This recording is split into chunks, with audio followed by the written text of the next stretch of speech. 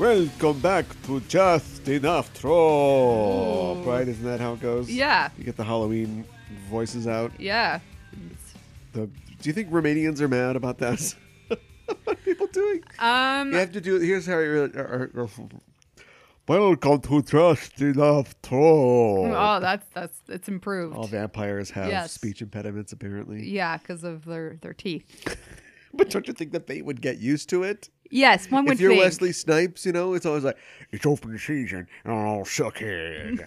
I'm trying to ask it uphill.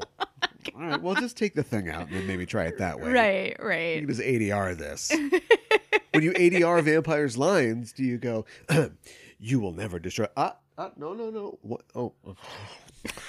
You will never destroy the circle. Yes, but then what is the point of doing ADR if you just do that? I don't feel like has there ever been a movie where a werewolf just talked normal? I kind of doubt it. If you watch like a Honestly. Hanna-Barbera cartoon, there's just a guy in a denim shirt or like the blue cotton Sure. work shirt. Yeah. That's you've seen the Wolfman? That guy was rich. Yes, He had I a know. silver-headed cane. I know. But it's always in like a blue work shirt for some reason. Actually, they did that for contrast, I think. Okay. Because he always sure. wore like those white or like linen suits. And then when he becomes the Wolfman, they wanted like a contrast. The color of the character was darker because it's an evil Right. curse or whatever. Right. It's so silly. I don't know. You got any Halloween content you want to throw in? Do I? I think I've done a yeoman's job. Well, you have. I guess I'm disappointed that like the Mummy, the most recent Mummy movie did not do so well, and we will not be getting an extended universe. We talked about how it made around $450 million on Yes. a budget of at least like 120 before Right. P&A or whatever, right? Yeah, but still. So not a breakout hit. Right. But what if they just kept going? Yeah, but I don't think they're going to. No, because Paramount, it's Universal, Yes. has, although Paramount has grown too, has no confidence. Just keep going. You Yeah. had Johnny Depp, who, beyond all logic and reasoning, people will still go see. Yeah. You had Angelina Jolie, same thing. Who else do they have? Javier Bardem, I guess. Okay. And Tom Cruise. People like Tom Cruise. People do like Tom Cruise. You had some heavy hitters. Yeah, I know.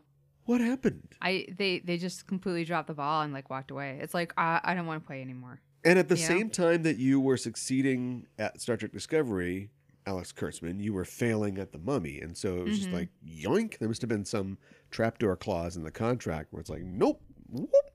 I'm a TV guy now, and Yep. I'm Well, totally fine and with we've that. talked about it. That's for the best. I like the idea of Halloween probably more than I actually like Halloween itself. Because I like the idea of dressing up, getting candy, or going to a party, or having fun, that sort of thing. But I guess I'm kind of lazy as far as like actually dressing up goes. You know what it is? What? We're actors. Yeah. Getting in a costume holds no excitement for me. Do you know what I mean? Yes. Like I'm over it. And when I think about some of my friends and some of the amazing costume that they put together, Yes. just the ideas behind them. Yeah. I have a friend who is going with her boyfriend as Crowley and Azrael or whatever from fun. Good Omens, and they've I mean, they're rich, so they can afford to make cool costumes, but it's Yeah. like to the nines, got the whole thing, looks great. You're gonna run into a lot of Crowleys and Azraels when you're out there. Yeah, it's true. But maybe I haven't seen the show. Maybe they meet themselves because of time travel or something. But you're gonna see that a lot. The rest of the year, no dressing up. They're not doing anything. Uh-huh. And so it's like, okay, well, that's how you get it out. But you Yeah. could do this all the time if Right. you wanted to. True. I don't know. There's cons and cosplays and meetups and things like that. Yeah. But they don't. And so, but that's how they get it out. And like, I don't, after years of putting on costumes and other clothes that sometimes other people made, sometimes I made for Right. different things. I just don't. It doesn't. There's no excitement in it for me. There's no novelty in it for me. Yeah, I hear what you're saying. I think, maybe if I had somewhere to go, something to do. Maybe that would motivate me more Yeah. to dress up. Yeah. It's almost, there's just nowhere to go. Well, I mean, since you've got that ankle bracelet on. oh, stop it. I think like one time, maybe 8 years ago, I think you and I went to a Halloween party or maybe like a restaurant that was allowing people in with costumes and went, I don't think we're doing this anymore. And then that was the end. That's the cutoff. Yeah. So anyway. Anyway, I think I wore a costume once just for fun and I wasn't going anywhere. And like to work? No, just in the sitting evening. on your couch. I think in I was rabbit ears. I think I went and picked you up somewhere in downtown, and then, like I saw all these other people dressed up going from bar to bar, and right. Which is what people do. Yeah, and I was just in the car. You could do that. Yeah, I know. It doesn't sound like fun to me though. Okay, so I don't know what are you complaining about then? I'm not sure what I'm complaining about. This began with your statement that you observe it more in the breach than the observance, or the other way around. Well, yeah, I don't actually honored in the breach dress than up the observance? as much. Yeah. Isn't that like a gun, like the breach, or a cannon? What does that mean? You shoot the cannon? I have like no idea. all right, but like you're not taking it up, and treasuring it in your heart or whatever. Right. Don't say right to everything I say, because one of these days I'm going to plausible. slip. And Hitler was right, and then you're going to be like, yeah, right. No, and I'm not. You're going to have a real problem. Okay, all right. Big Jojo Rabbit fan over here. Stop it. I love when we were at the movies the other day, and the Jojo Rabbit poster has in the upper left-hand corner, which is like the hot spot. If you know anything about, we were talking about P&A before about advertising. Yeah. In a font as big as the words Jojo Rabbit, an anti-hate satire. Yeah. And I'm like, if you got to instruct us before we walk in that it's an anti-hate satire, maybe A, you didn't try hard enough at your satire, and B, it's not the right time for this satire, because I just think that it's dangerous to make Hitler funny, because how many Nazis do you want to hear laugh? Right.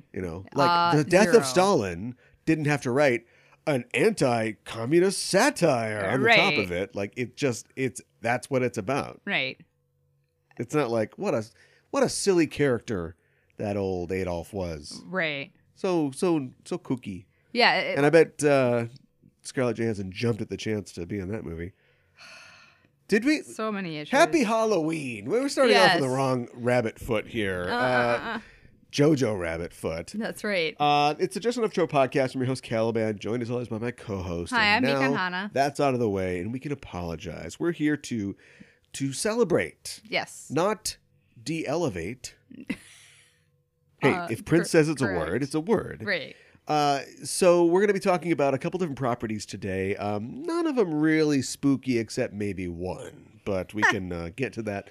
When we get to it, we'll be talking about the news. We have a lot to get through, so we're going to have to just kind of cut this off probably and go right to the news after this. But talking about the news, I've got a review of a brand new video game that's out this week. It's called The Outer Worlds. It's a fantasy, not actually a fantasy, but kind of. It's a sci-fi space opera RPG for PC, Xbox, and PS4, and in the future Switch. I'd love to see how they're going to do it on the Switch, but apparently they want to bring it to the Switch. Okay. You can do Witcher 3, I guess you can do anything. Talking about that, we're talking about a film that just came out called The Lighthouse from Robert Eggers. Have our review of that. That's the spooky thing. And then we'll be talking about the spooky continued fascination of American audiences with rich families and their shitty kids. Yes. We're going to compare and contrast a pair of Fail Son shows on HBO. One is the show Succession, and the other is the show The Righteous Gemstones. Yes. It's an HBO check-in. It is. Because HBO really has this down. All their shows are Fail Son shows, aren't they? In some ways. Game of Thrones is the greatest Fail Son show of them all, isn't it? Yeah, I guess. I don't want it. It'd be like... Yeah, well, the failed bastard son. Yeah. Now the story of a brother and sister who were banging it out. All right. And the one imp who kept them all together. It's Arrested Lannisters. So I'm talking about that later in the show. How you doing? I'm doing good, Cal. I know that you're full of hate and bile. We know that. I Probably not. because you're resentful because other people are dressing up and having fun, and you just can't do it. I could do it if I really wanted to. That's so. what they all say. I bet if we wanted to, we could do the news. Well, we mentioned HBO before. We might as well double down. Craig Mazin, the just energetic, exuberant guy who is just spitting all over himself to talk about how fascinating Chernobyl is, the guy that created the series. And if you stick around for the featurettes afterwards, he's like, oh, so can you believe? And it's like, all right. Yes. He is going to turn his documentary-ish gaze towards another big, huge disaster. Oh. And okay, that is what's the that? Pirates of the Caribbean franchise by Disney. Okay. What, is he gonna make it? He's gonna make a documentary about it? No, he's going to actually be working on the new films. Oh, I didn't realize that I was going just to be assumed more. that's what his goal was in making this hard-hitting, dramatic, pulling back the rug, series on HBO about Chernobyl. That's leading to him working on the It's just a natural progression. Pirates movies. Yeah. Weird follow-up, I feel. Yeah. I mean, good work if you can get it, I guess. But it doesn't not seem logical at all, but okay. No, it's logical that they need to save this series. Okay. Right? I guess. So he'll be working with Ted Elliott, who wrote like the first 4 films. Okay. And another guy who also is maybe a garbage person, like Johnny Depp. So Disney?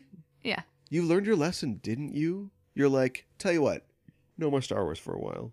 Right. Why not no more Pirates for a while? Or is Pirates going to tar in the cracks while Star Wars gets the boat righted? Oh, I hope not. I don't know. I know I've seen the first 2. I feel like I've seen the third one. I'm pretty sure I have not seen the 4th one. What are you talking about? The Pirates movies. That's not really what I asked, but okay. But why do we need to continue this story? Why is that important? Because they've made billions and billions of dollars. Okay. For Disney. So here is, before he turned his wonderful pen to, I don't know. I don't have anything else to say. I think this guy's a hack. The Chernobyl is not very historically accurate. Everybody knows that he took the hundreds of men and women that worked on it and condensed it into one character played by Emily Watson, who has European sad face. So she's going to have to be in that. To me, he just seems like a hacky screenwriter who read like a true story, not a biography, but just a book about the Chernobyl disaster. Sure. Who, looking at the gray in his beard, he was definitely alive when it happened, but maybe didn't pay any attention to it. And then he read this book and went, "Did you guys know about this thing that happened in Russia? Crazy!" And then just took that book, and I think the book is credited in the show, the source book, and just put that on screen with the guy from Mad Men, just saying words. So here's what else he's worked on. Rocket Man. Oh, boy. Just because you don't know doesn't mean anybody else doesn't know. Yeah. Senseless. What's Senseless? I think that's that Damon Wayans movie where Brad Dourif is doing tests on him, and so he loses one sense, but the other become more powerful, and so it's just him like, oh my goodness. Yeah. Scary Movie 3 and 4. Wow. Superhero movie. I am not familiar with that at all. That is, remember how Scary Movie branched out into other satire films? So it's like we're the 300, we're the Spartans or whatever. Oh, sure. That sort of stuff. Okay. That's what's going on there. Great. The Hangover Part 2. Okay. And Part 3. All right. But not 4 because of SJWs. Huntsman's Winter's War. So that's the second the second one? Yeah. And he's doing the Charlie's Angels movie that's coming up, which is going to be great. Fan-freaking-tastic. Yeah. Yeah, it's not a great Nobody legacy so far. Wears any invisible clothes on this podcast, do they? No. You come in, you get, well, you are naked, but you get ritualistically stripped down Yes. of your invisible clothes. Absolutely. Yeah, that's why, look, we're going to talk about HBO. We're going to talk about TV and what people like and why they like it in the last 20 years. Right. And that ain't going to take all that much time, so we can just spend another half an hour on this. But I just never understood everybody's love for Chernobyl. I thought it's fine. People like feeling sad, and people are really into like gray...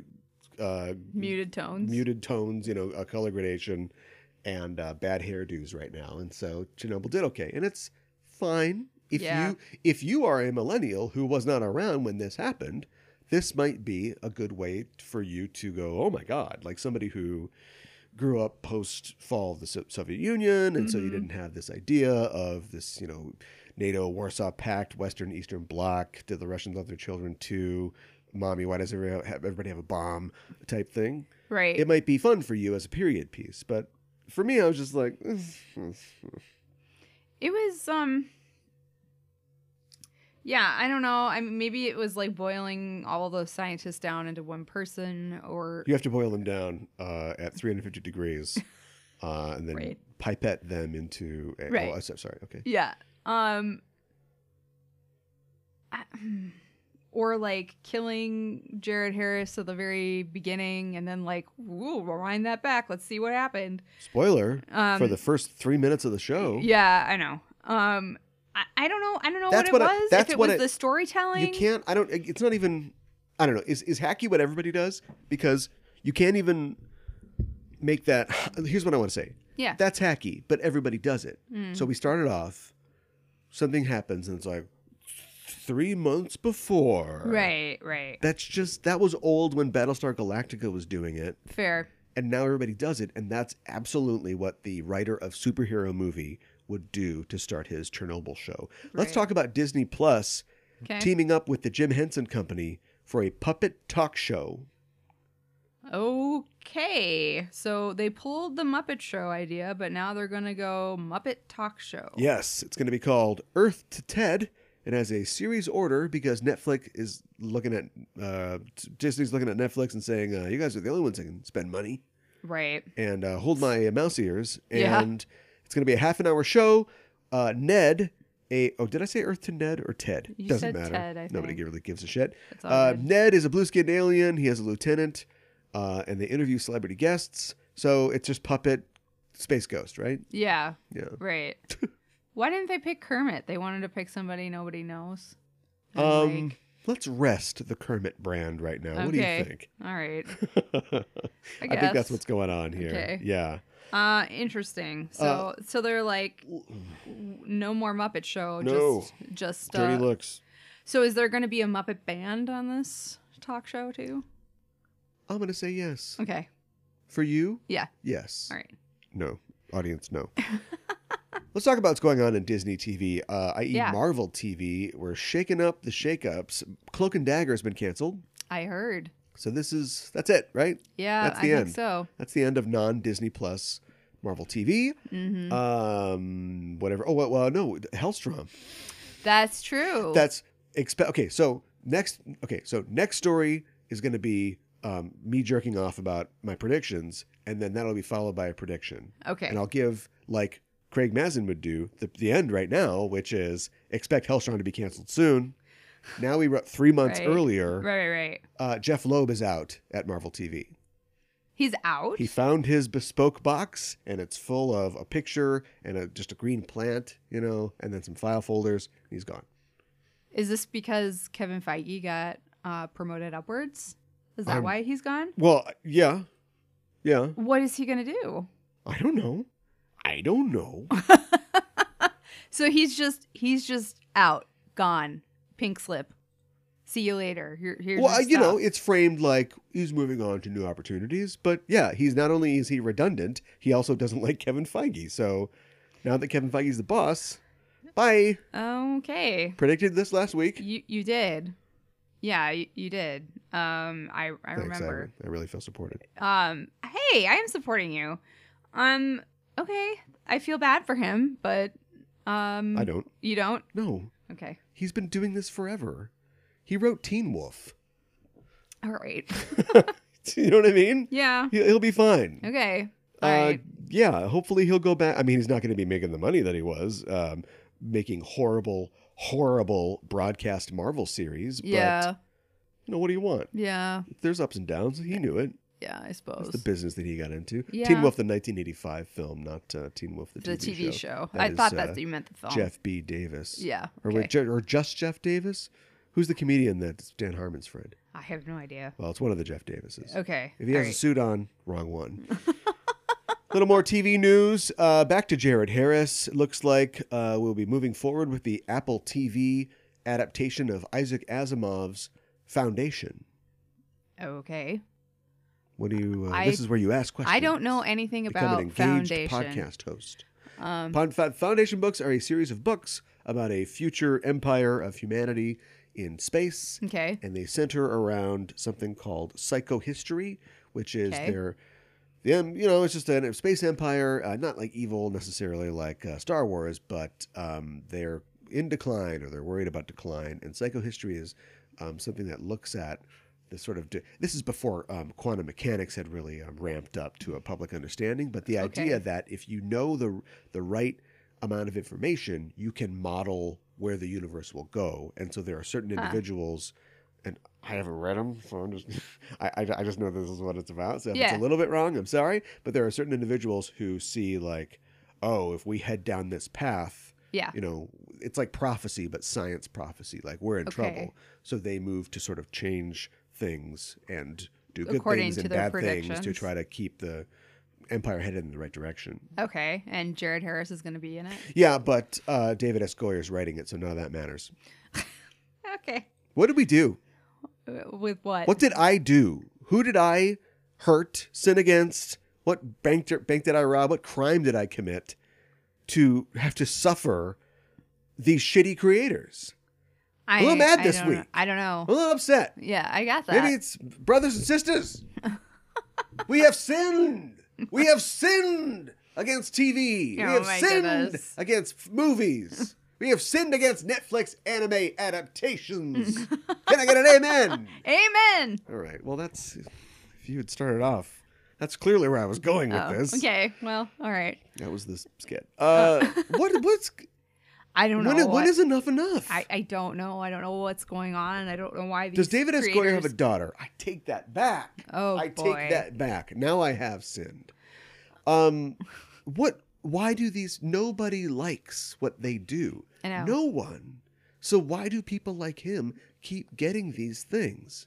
I satisfied myself with the explanation that they were nice and easy to work with. Yes. But that's not like Stanley Kubrick existed. He had a career until he died before his movie that was reshot twice. Yeah.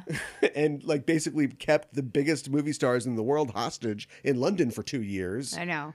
Was released. Yes. And yet he was considered the greatest director of all time. Mm-hmm. Not a nice guy. Yeah, I know. So I'm wrong. That can't be it. Tell me right now. I don't know. Out of the mouth of babes, go. Do they know where all the bodies are buried or something? No, come on. Look, how many people knew where Harvey Weinstein's bodies were buried?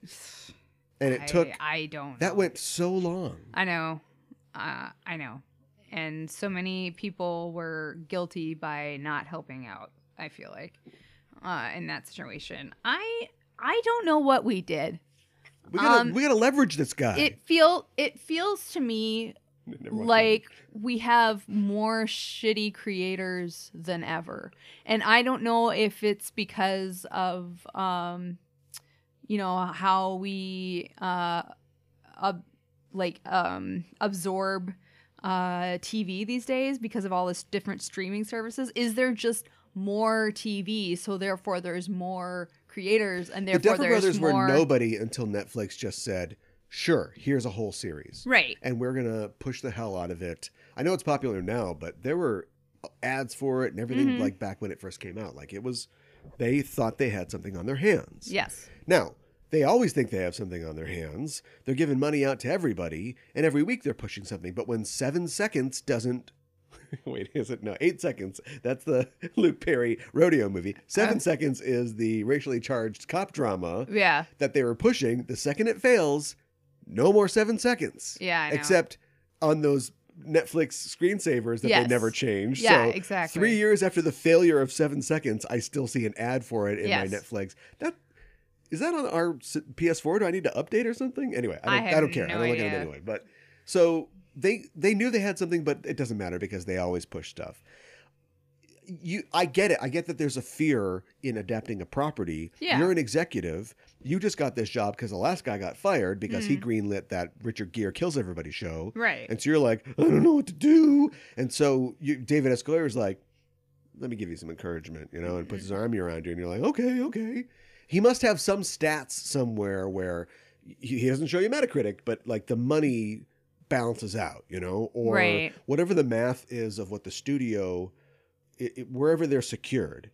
Because they could take a bath on a movie, and if they can push the losses out to the investors or whatever, and like the studio itself doesn't lose the money. Right. I don't know. Now I'm in cuckoo land. I don't know what the answer is. That's why I'm asking. Yeah, I hear you. But just like put this guy to pasture already. Yeah, I know. Jesus. He must be successful enough that they keep trusting him, That people still want to make a movie with Bryan Singer. They're just waiting know. for this last round of things to blow over. It's like, how many rounds does there have to be? Yeah, he's not a great person. I think the evidence shows. Well, his mom was sick. Okay.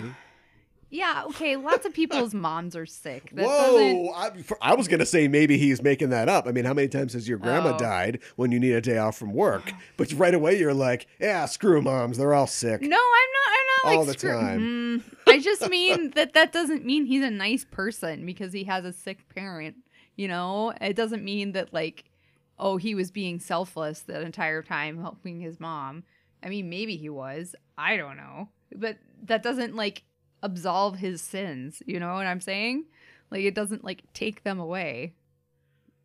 We're talking a lot about sins. Yeah, are you talking to God or are you talking to the I head don't of know. Warner Brothers and Fox? Whoever's listening. Nobody is. Okay. Sadly. Let's say something good about a good creator. Okay. Rob Schraub, who's the creator behind, Scud, the Disposable Yes. Assassin comic book, but also the Sarah Silverman show, Robot Bastard, The House is a Monster House. Yes. Great Halloween movie. Check it out. And a lot of other things. Is working on a creep show for Shudder.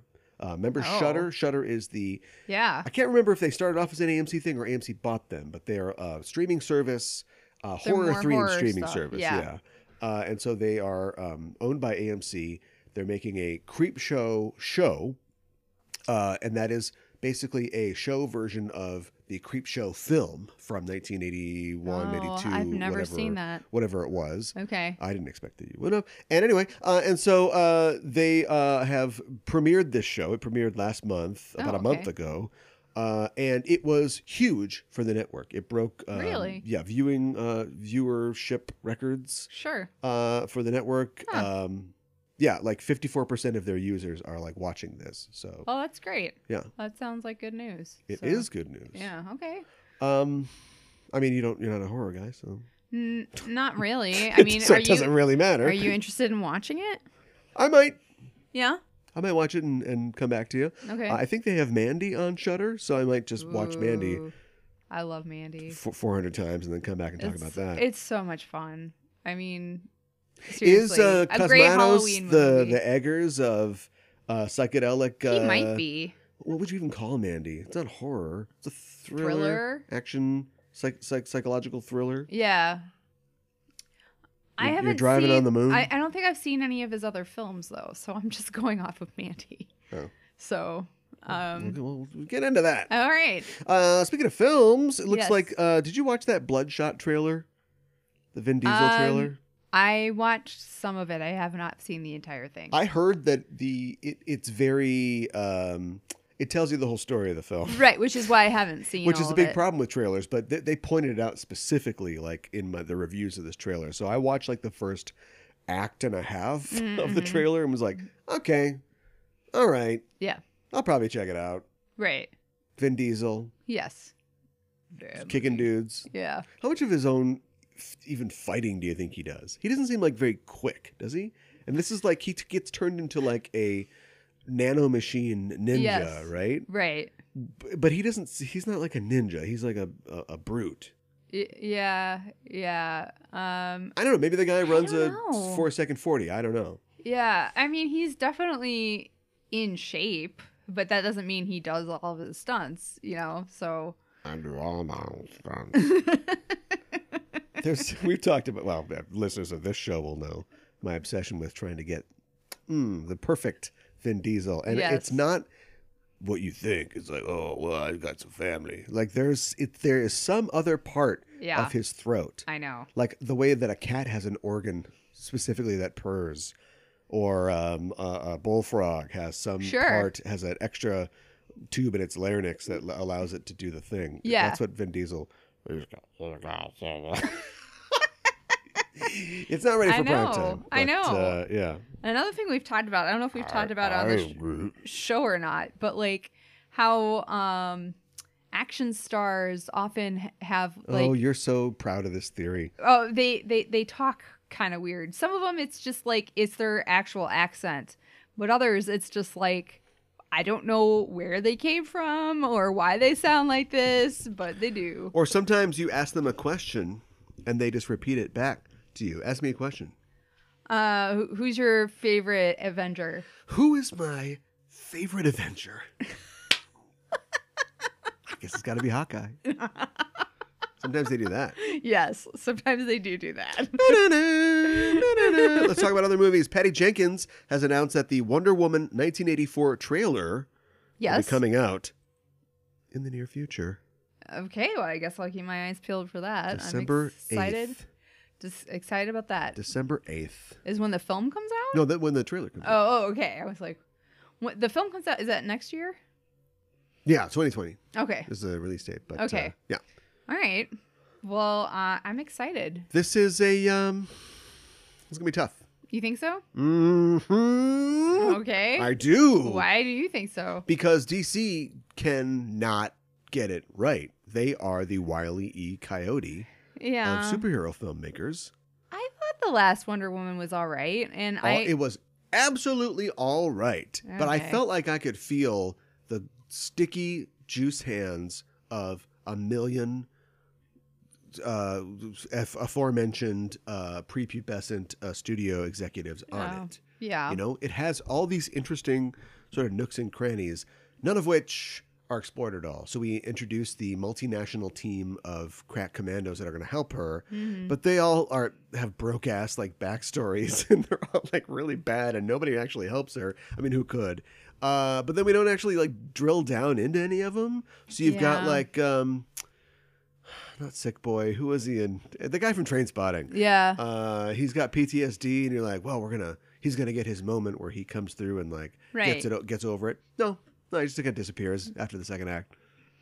Yeah. You got the guy who's like an Arab guy, and he's gonna like make some point about they're all just gonna disappear, and then she's gonna fight a robot CGI guy on a runway on a tarmac. So not great. All of their successes are Indiana Jones rolled through, reach back, grab the hat, pull it through like successes. Like none of them are like set. So when you start monkeying with the formula and you put it into, I feel like we're already past like 80s nostalgia. Are we back into it now, or are we moving out of it? I feel like we're moving out of it again. Well, it's hard for me to tell. I mean, X-Men kind of effed up the 90s angle. But I feel like we want some more 90s than 80s, right? Yeah, maybe. I don't know, maybe not. But so we're doing that. Captain Marvel. We've got a crappy villain in Cheetah. Sorry, Wonder Woman fans, who maybe has potential. Yeah. But it's an actress who is known for her comedy. I know she's done dramatic stuff, Kristen Wiig, but so is it going to be like a goofy, funny thing? Right. And is that going to fit the tone?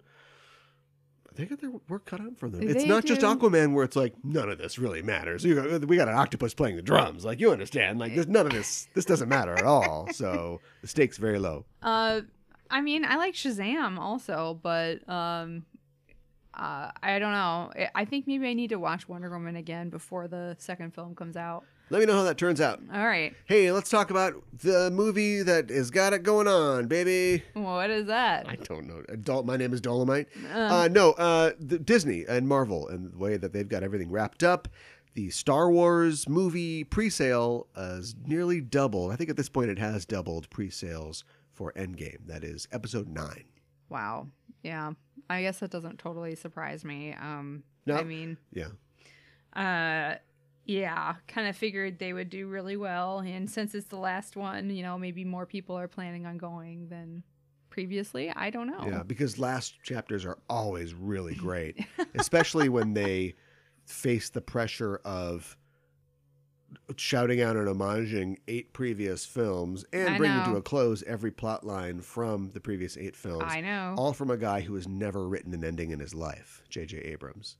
That is very true. Now, they put themselves in this situation. Mm-hmm. They didn't have to do this. No. I don't know who's in charge creatively over there. I don't know what's going on. Catherine Kennedy? I don't know. Well, I mean, in a way, she ultimately, you have to convince her, but she's not coming up with this stuff. You think you'd have some wunderkinds coming up with some stuff. Yeah, I guess that was supposed to be Gareth Edwards or whatever, but that turned out great. Mm. And so they put themselves in this situation where they had to put a button on everything that's happened up to this point. I know. And they watched George Lucas fall completely on his ass and his flannel shirt split open.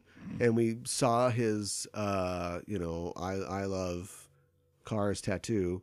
Sure. I don't know. And they went, hold my flannel shirt. Let's do it. Yeah. Why not steer away from that? Why not do something else? Yes. No, we've talked about this. Everybody's talked about this. But I guess it is exciting that they made so much money. Now, we don't know how this works. Like they go, it's made the most money of all time. Yeah, but you had the money to make the deals to put it on 6,000 screens when, I don't know, T2 or whatever, there were only 2,500 film screens in the country that could have played it. Yeah. So it's all relative. Yeah, and this whole pre-sale thing is relatively new. So, I mean, it is absolutely a milestone, but how it compares to, for instance, Avengers or any other pre-sale situation, I don't know. Mm-hmm.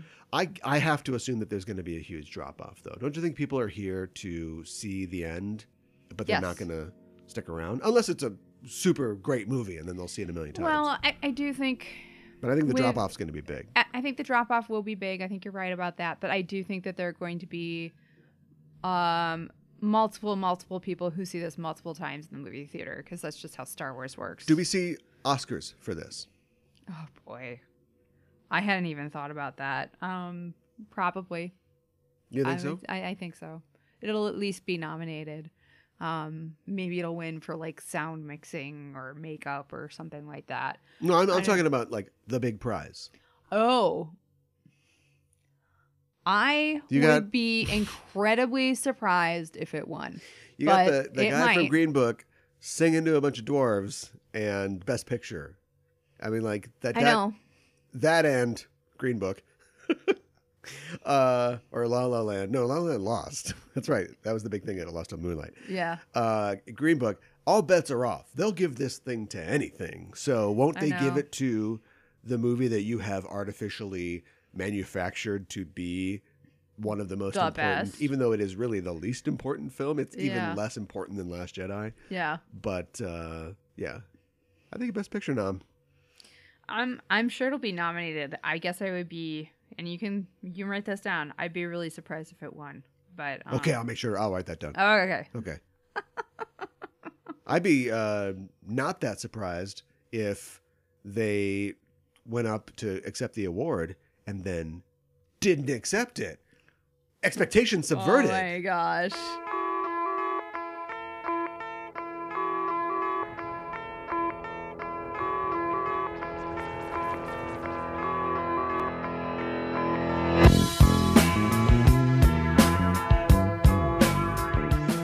All right, I'm going to talk about The Outer Worlds real fast here. It's a video game by Obsidian. Obsidian is a fine studio with fine video game products, focused mainly on role-playing games. I'm going to mess this up. I am absolutely a fan of their games, but I can't remember what they've done and what they haven't. But I know specifically that they did Fallout New Vegas, I believe. Okay. They're a video game company that kind of comes in and does sequels. So sure. they did like a Knights of the Old Republic, I think, KOTOR 2. Okay. This is I really am a video game I fan. know you are. There's just so many other things I need to know. But the point is that they are often not the people who originate these video games, but they come in and try to deliver a good sequel. An experience, that is like the first, but sort of improves upon it. Sure. And so that is not what they're doing this time around. This is an entirely new IP, but it has many, many similarities to previous IPs that they've worked on. Mm-hmm. So it is set in Take My Love, Take My Land. Right? Sure. It's basically like, it's Firefly the game. Yeah. It's set in a vaguely steampunk future universe in a solar system that is not our own, but humanity reached through long cryogenic journeys. Mm-hmm. It is set all within one solar system, and it is focused on the lives of humans who are trying to cut a path and a homestead out of the wilderness of space. Sure. There is a heavy emphasis on an overreaching company called Spacer's Choice, which is like, it's sort of like sold my soul to the company store type thing. You know, this solar system is a company town. Mm-hmm. So if you don't work for the company, you're in trouble. And many of the workers of the company are like literally owned by the company. There's one character in the game who's taken away from her father at birth because part of his contract with the company is anything that he produces, while he is under their employ belongs to them. And so she is really essentially a ward of the company. Sure. You talk to people on the street and they're just like fanatically loyal to this company, and everybody is doing things, for their promotion or whatever. Mm. So that's kind of the world that you find yourself in. You play a character who is from the Hope, which is a legendary lost ship. There were like 2 ships that were sent to this solar system full of hundreds of thousands of frozen people who are all colonists who are going to start this thing. And this ship went off course and was lost for 60 years. Okay. And so you are thought out by this scientist that finds the Hope and immediately set off on a path to help him and also sort of find your destiny as you go to this system, which has already been established as colonies and as a society. Sure. And so it features many things that you would find in, I would say it's probably most like a Fallout game. Okay. Although I find myself seeing DNA of KOTOR in there too, Knights of the Old Republic. Okay. And yeah, it's a first-person shooter. It is not fully open world like a Fallout. It is more sort of location-based, which is where the comparison to Knights of the Old Republic comes from. Mm. There are like locations you can go to, but there's no illusion that it's a big open world. Sure. So it's somewhat disappointing that it's not an open world because we've gotten used to that in the last couple Fallout games, but there is precedent for this in previous role-playing games that are 90 and above on Metacritic, like the KOTOR games. Other than that, you get companions. The companions have storylines you can get involved in. A lot of it is about moral choice. Early in the game, there's a mission where there's this horrible company town, and you need a battery to run your ship. And they have a battery. You talk to the guy that owns the thing, and he says, you can't have our battery, but a bunch of people ran away from the town, and they live out in the woods now. You can go take their battery. Mm-hmm. Okay, you go to them. Turns out that they have sort of broken the hold of the company, and they're living like this idyllic life where they're growing their own vegetables, and they're sort of free of the influence that you as a player and an American, or I guess just a citizen of the world of the 21st century, finds onerous. But it turns out that maybe life there isn't as great as they say. And so it comes down to, do you support them or do you support the company? Whose battery do you take? How will that affect the story? And whatever you decide will go forward in the game and influence things to come. Well, I mean, I think that's really cool, and that's definitely and that's pretty bog standard to expect with a for role-playing games these days. Exactly, yeah. So good things. You know what? I'm going to start with a good and bad thing, and then it's going to be chaos from here on out. All right. It has a very particular, defined art style that I would say is like Borderlands meets No Man's Sky. Okay. Borderlands itself is a space game about people on the frontier who blah, blah, blah, blah, blah, blah, blah, blah. So it's hard to not see them, and it's a first-person shooter, so it's hard to not see them taking inspiration from Borderlands as well. Mm-hmm. Although I still think it cleaves more to a Fallout game. And then the flora and fauna is like very crazy and sort of day-glow colored, and it makes me think of No Man's Sky, which immediately makes me angry. Well, because No Man's Sky was kind of a failure of a game. Yeah. So, let's cut to my rating. I don't know if I like it. Oh, okay. I want to like it really bad. Mm-hmm. It is not, I wouldn't say that it's, it's Obsidian. It's not, boy, I don't know who the parent company is. I'm going to say that it's not an EA game or like a Ubisoft game, which you would already know about because they would have pushed it with millions of dollars of commercials. I feel like this is sort of slipping out, but it is also a AAA title. So maybe I should temper my expectations, but I am not blown away by it. I think that the combat is fine. People give Fallout a pass. They forget that Fallout was a text isolinear game that became a first-person shooter game that had horrible first-person shooter mechanics, which were glossed over by the fact that you could stop time to shoot stuff.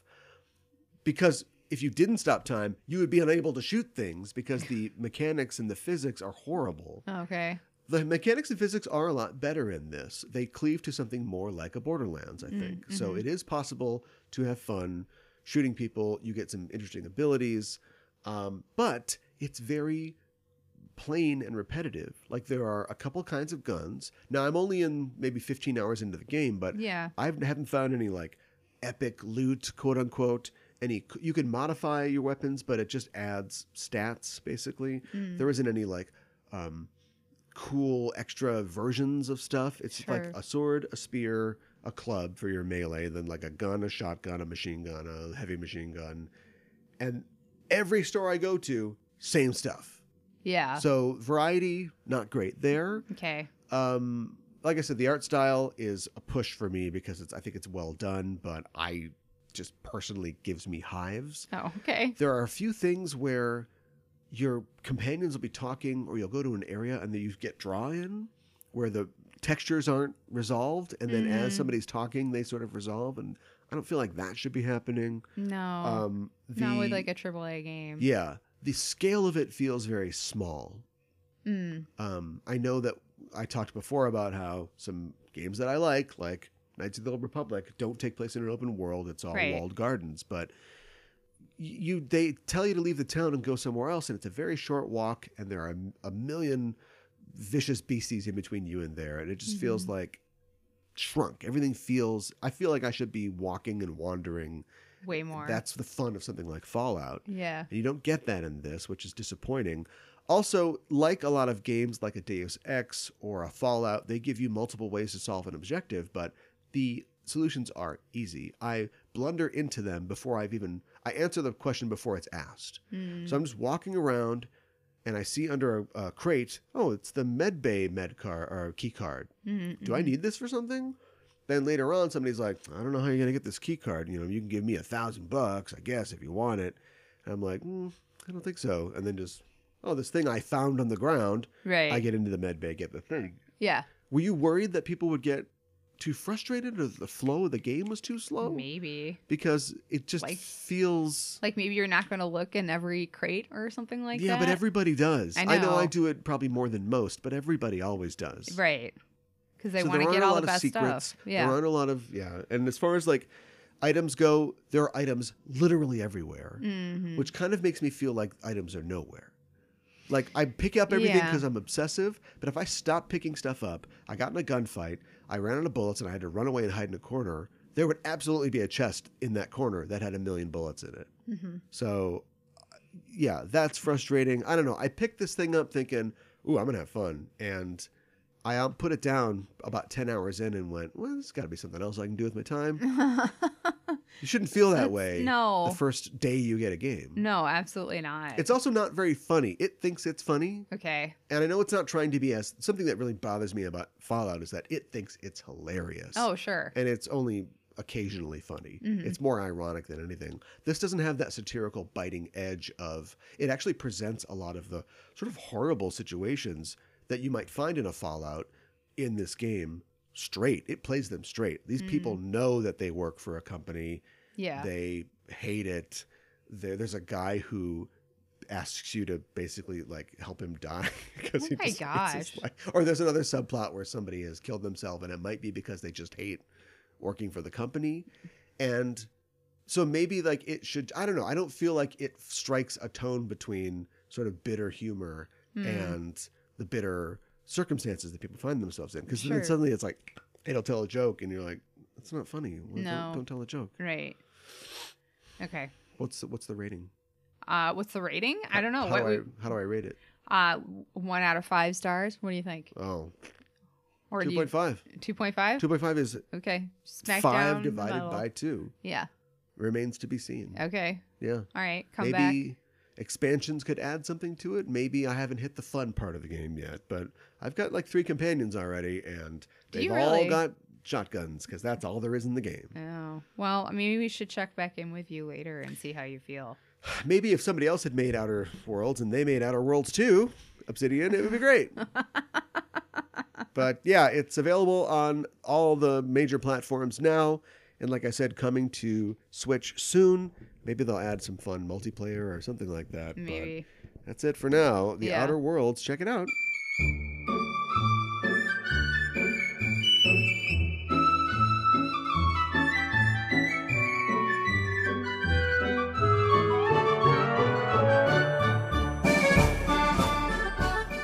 Let's talk about the film that everybody's talking about. Oh, yeah. And I'm not kidding. Okay. They really are. All right. The film is called The Lighthouse. It is by Robert Eggers, directed. Yes. It is written by Robert Eggers and his brother, I'm assuming, Max. Okay, because it's another Eggers, I'm assuming. Yes. He was thanked in the credits for The Witch, Eggers' first feature, Yep. but has no other credits. So I'm just assuming it's his brother. Okay. That would make sense. Eggers' first feature, like I mentioned, was in 2015, The Vivitch. Yes. His breakout film, Which was great. a sleeper hit of Yeah. sorts. I think it was reviewed well, but nobody saw it. It's fantastic. If you haven't seen it, listeners, I would highly They're recommend going to it. go back and see it now. Yeah. Because I feel like people who I don't know at all, and I would not expect to get excited about a weird indie in a 4:3 ratio that was shot on Super 8 or whatever, Right. would be excited about The Lighthouse. And they are. Twitter is lit up about The Lighthouse. All right. A lot of people spilling beans about spilling beans. What happens in The Lighthouse? The Lighthouse follows Willem Dafoe and Robert Pattinson. They are going to be taking care of a lighthouse for a month. They're leaving some guys at the beginning of the film, and it follows them doing kind of like everyday tasks and repairs, things that need to happen to keep a lighthouse going, and make sure that the light keeps shining for everybody who is out at sea or the ocean. I'm not sure if they ever say exactly where the lighthouse is. Do you remember if they say anything about New that? England. I'm just Somewhere, guessing. yeah. They're worried about nor'easters and stuff like that. Right. So. Robert Pattinson's character is very new to this. I think this might be his first time taking care of a lighthouse. So he's got a lot to learn. And Are you pitching the movie or are you recapping? I'm recapping. And it follows the struggle of them being in this very small space and doing all these tasks and living with another person and the drama that ensues. And old-timey sea salt talking. Yeah, exactly. You thought that Quentin Jaws had it going on. Yeah, I know, Here's right? to swimming with bow-legged women. No, it's like, forget that. This is to the nines. Yes, exactly. Thousands. Yeah. Something that you might immediately notice if you saw this film is that it is in black and white. Oh, I forgot to mention that. Yeah. In addition to being in black and white, it is in a different aspect ratio than you would be used to. Yes. It is in 1.19 to 1 aspect ratio. So that is close to, but even thinner than a 4:3 standard television. Yeah. Or a NTSC television. I wonder why did it say why Eggers decided to shoot it like that? Well, it is basically the aspect ratio of the silent era of films. So, okay. like if you watch M, for instance, Sure. it's going to be. Oh, M's not silent though, but it's that. Yeah, that's what that is. Okay. All right. So they wanted to evoke the idea kind of like a classic of film. an old timey film. Yeah, like Okay. a Weimar cinema type film. Sure. And they succeeded. And going to what I said before about people are seeing this that you wouldn't. This isn't the normal dick in hand, art house crowd. Right. Was it The Favorite?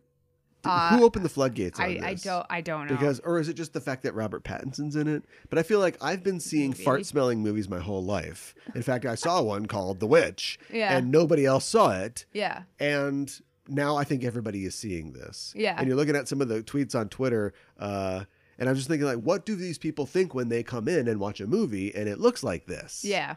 Right. And one user on Twitter says, just confirm that The Lighthouse does indeed have a full screen square aspect ratio to go along with being shit in black and white. Everyone prepare your mouths for this director's dick. Oh my gosh. Wow. Thank you, Timmy Farts on Twitter. Oh my gosh. You nailed that one. But yeah, I mean, this is good, right? Yeah. Dumb people should see challenging films. Sure. Right, Absolutely. everybody sit down. Sit down. We're going to watch Stalker. Let's do this. Right. Let's go. Right. Right or not? No, I think you're right. Should the multiplex be an art house?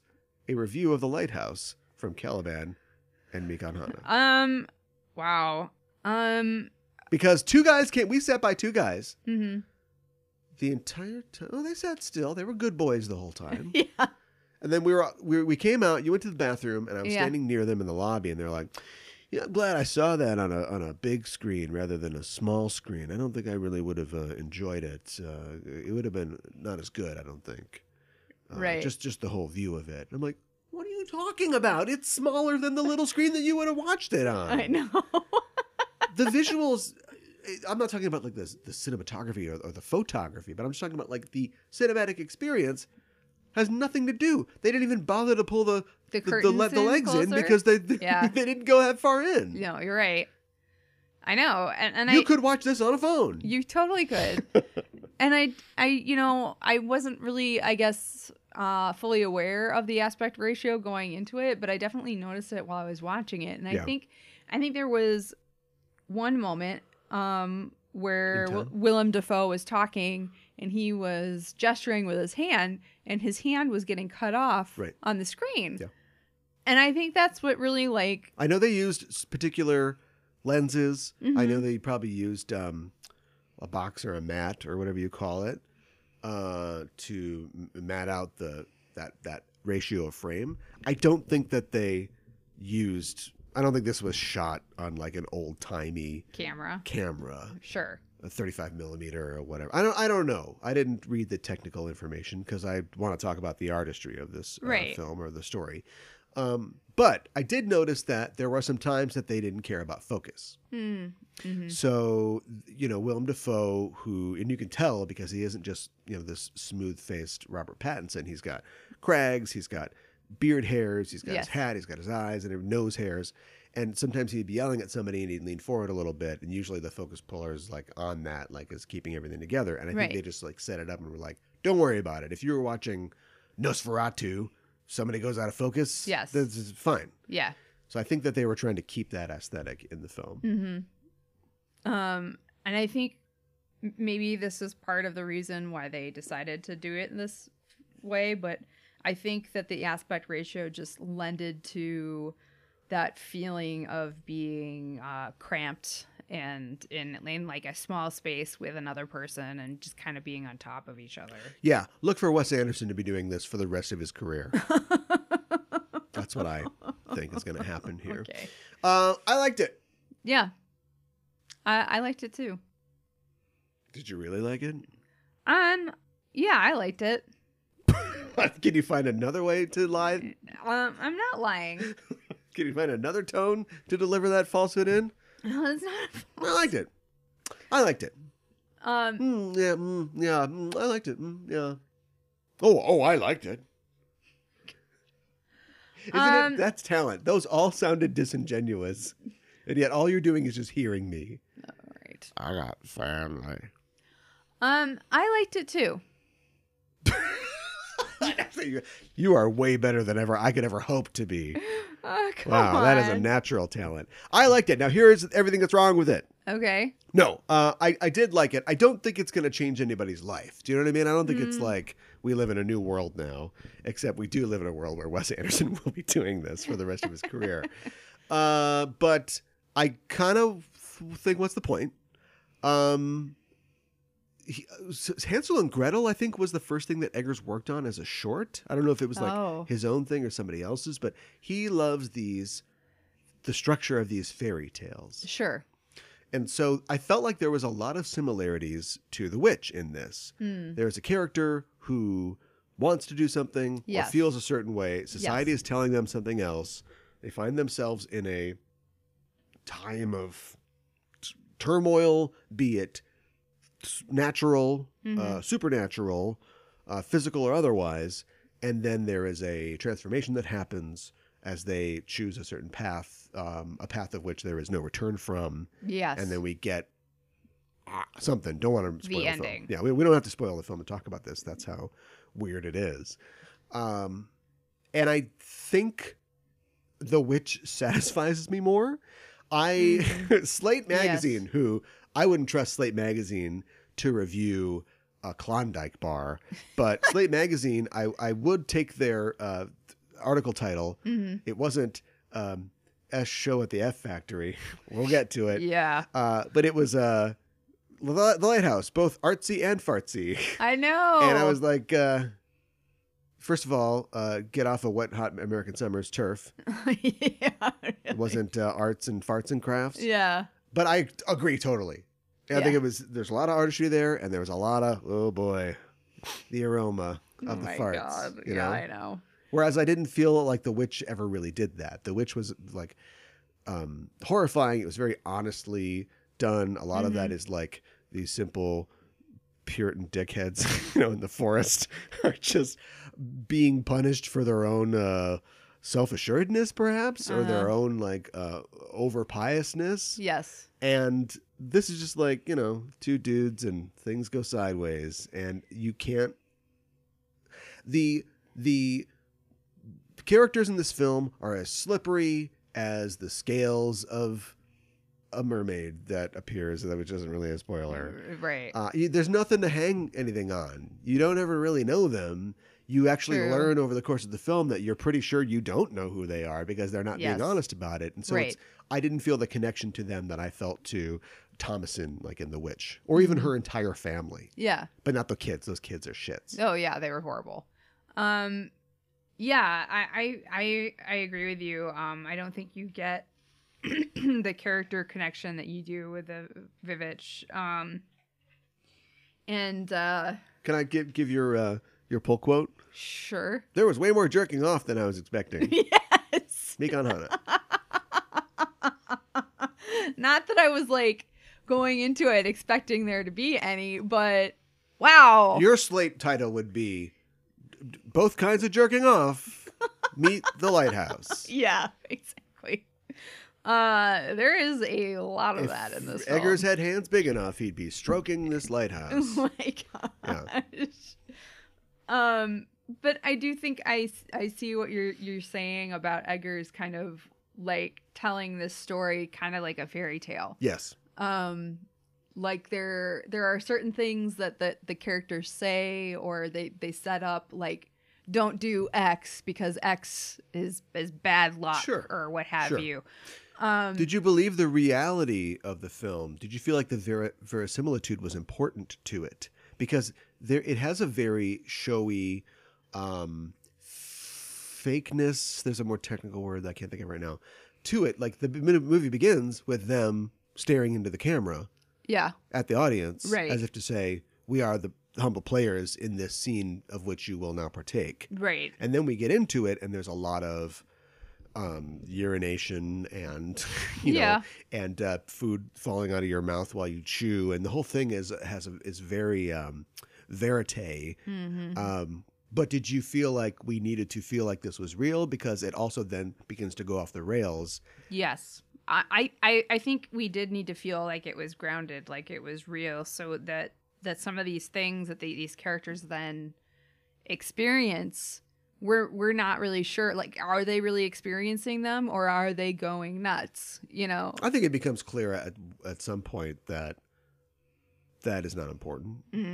That it's not important whether they're actually experiencing it or not. Yeah, it's not important if this narrative reaches completion. You might still be scared. You might still be horrified at the things that they're doing, or want them to succeed or to not. But I just sort of let go at some point and stopped trying to track who was saying what and who seemed like they were telling the truth, and it just became like, all right, movie, just give it to me. Right. And I think that's probably the best way to digest Thank it, you. honestly.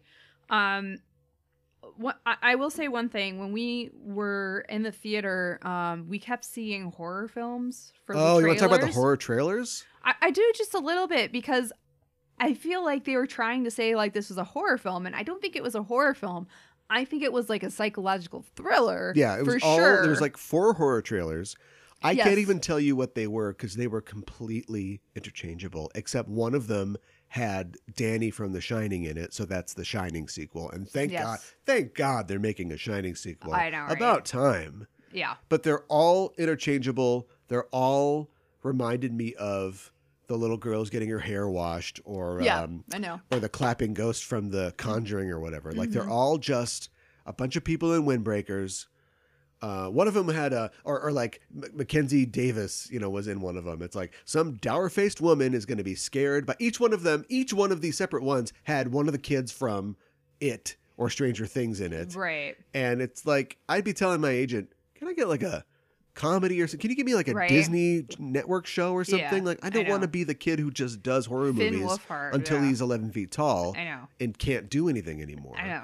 But yeah, it's just going to be some sour-faced C-level actress being scared by a kid from a cable show.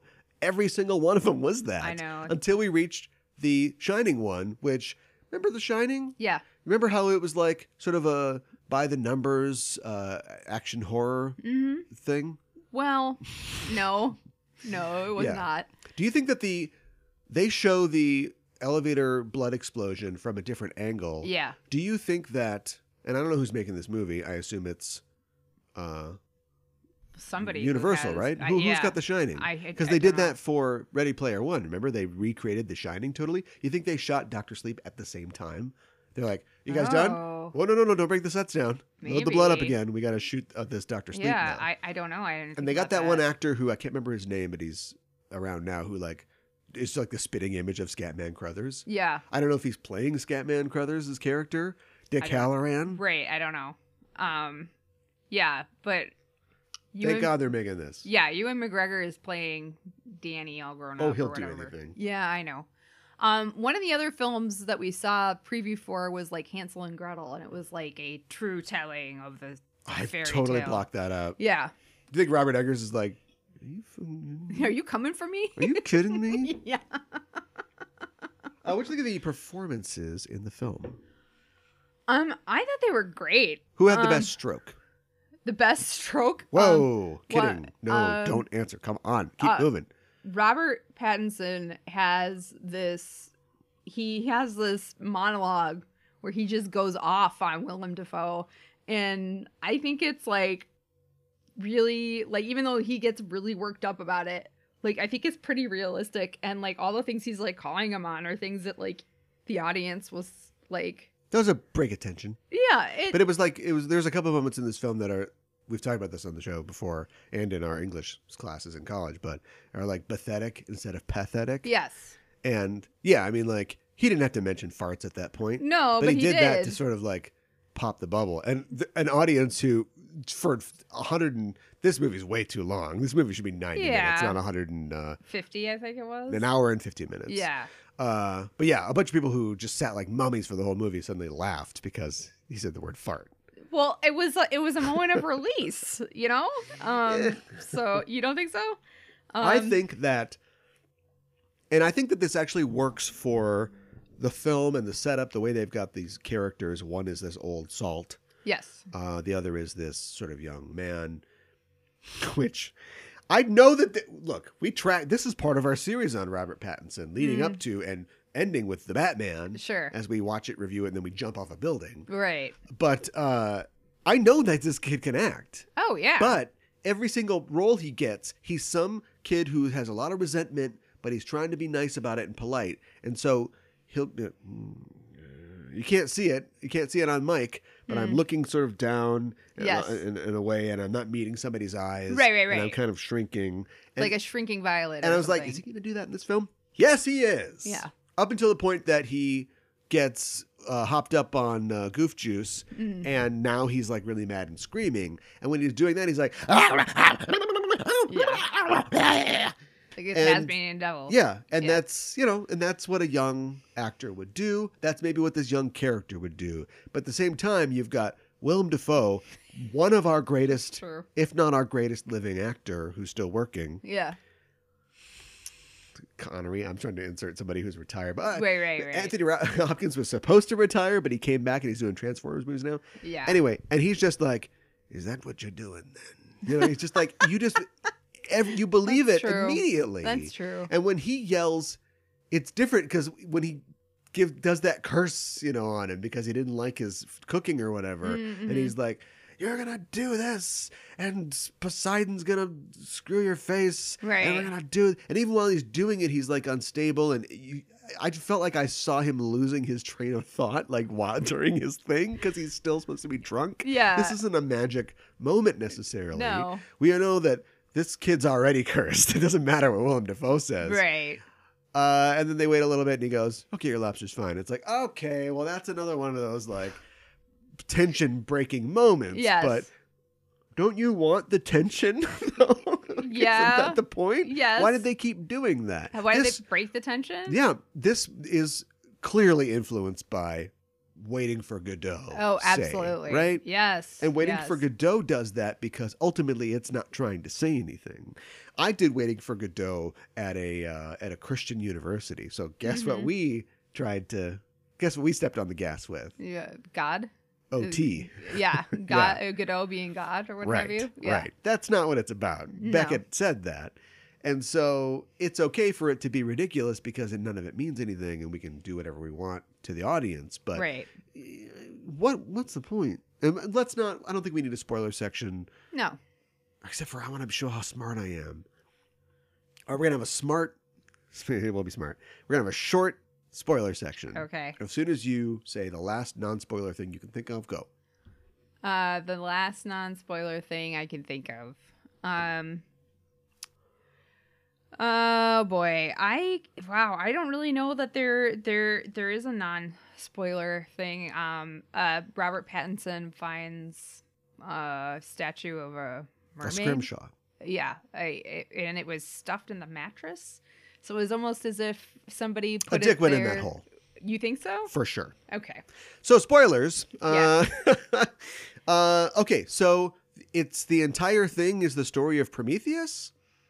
Oh, I hadn't thought about that. Really? Yeah. You got a character who doesn't like the established order. Yeah. He's fighting against the entire time. Yeah. Trying to reach a light, a fire, if you will. And the movie ends because Robert Eggers was afraid that you wouldn't get it with him having his guts torn out by birds.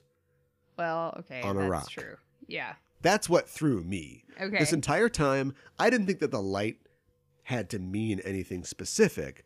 I got it. Like, this is a brutal world. We talked about in the Outer Worlds review about how these people are indebted to these forces of economic and political power that are bigger than they are. And so they are committing themselves to them. Later on, we're going to talk about people doing that with religion. Yeah. And that's where we are in this world, and I was ready to accept that. And Robert Pattinson is also, he's a young man who might not be entirely right in the head. He's got weird impulses. Yeah. And he jerks off a whole ton. Yeah. And so him just not wanting to be told what to do, thinking of himself as an upright person, but being kind of a lazy bum, And also I thought that maybe like before they brought in that I almost killed somebody thing, and maybe I did actually kill somebody thing. Yeah. I thought he was an alcoholic. That's why I thought he refused the alcohol. Yeah, like he was trying to go straight. I see. For the last time. Yeah. And when he finally gets to just go nuts, that's what we got.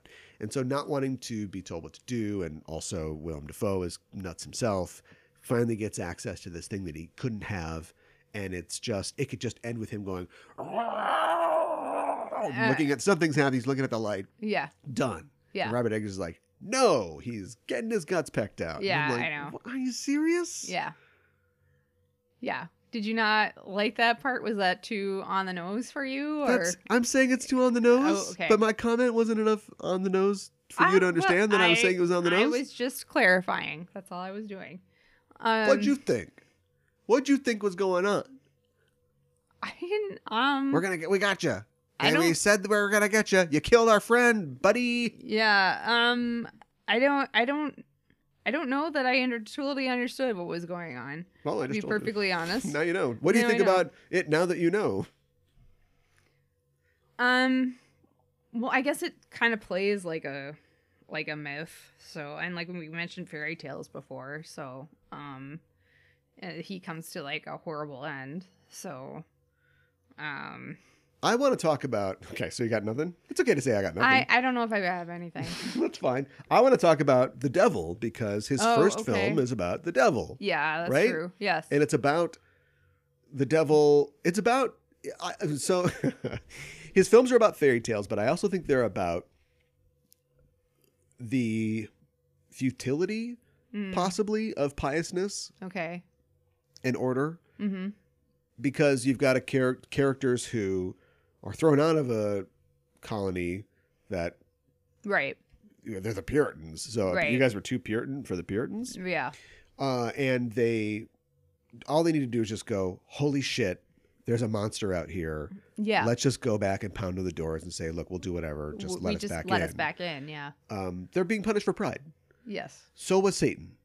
That's literally what Satan was punished for. That's true. Punished for pride. Yeah. Satan is often compared in a humanist way to Prometheus. You know, a hero who went against the gods to bring fire, or the fire of knowledge, to man. Mm-hmm. That's the nice way to look at it. The bad way is Satan tempted man with knowledge and destroyed his relationship with God, or at least cut it off. Which is like the so it depends on what direction you're coming. Mm-hmm. Robert Pattinson wasn't bringing anything to anybody. He was just Satan in that he could not toil under a guy with a big bushy beard, like you'd think of God having. Right. In this world of the lighthouse, God is insane and has a bum leg. And so he can't take that, and he wants the light for himself, and he is destroyed by it. But he's not bringing it to anybody.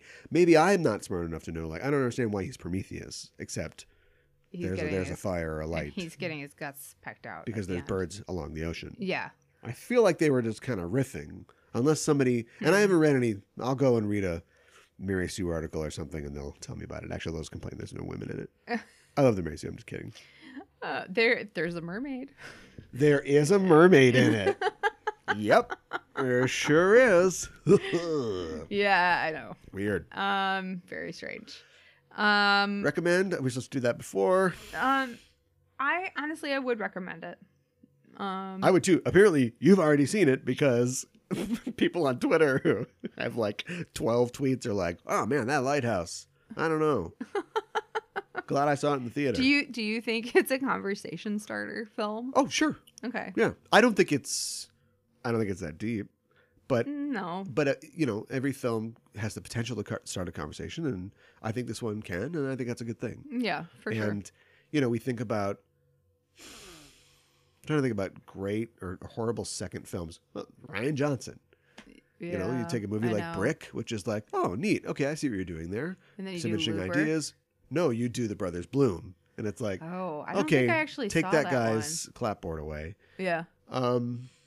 So this is not a whiff.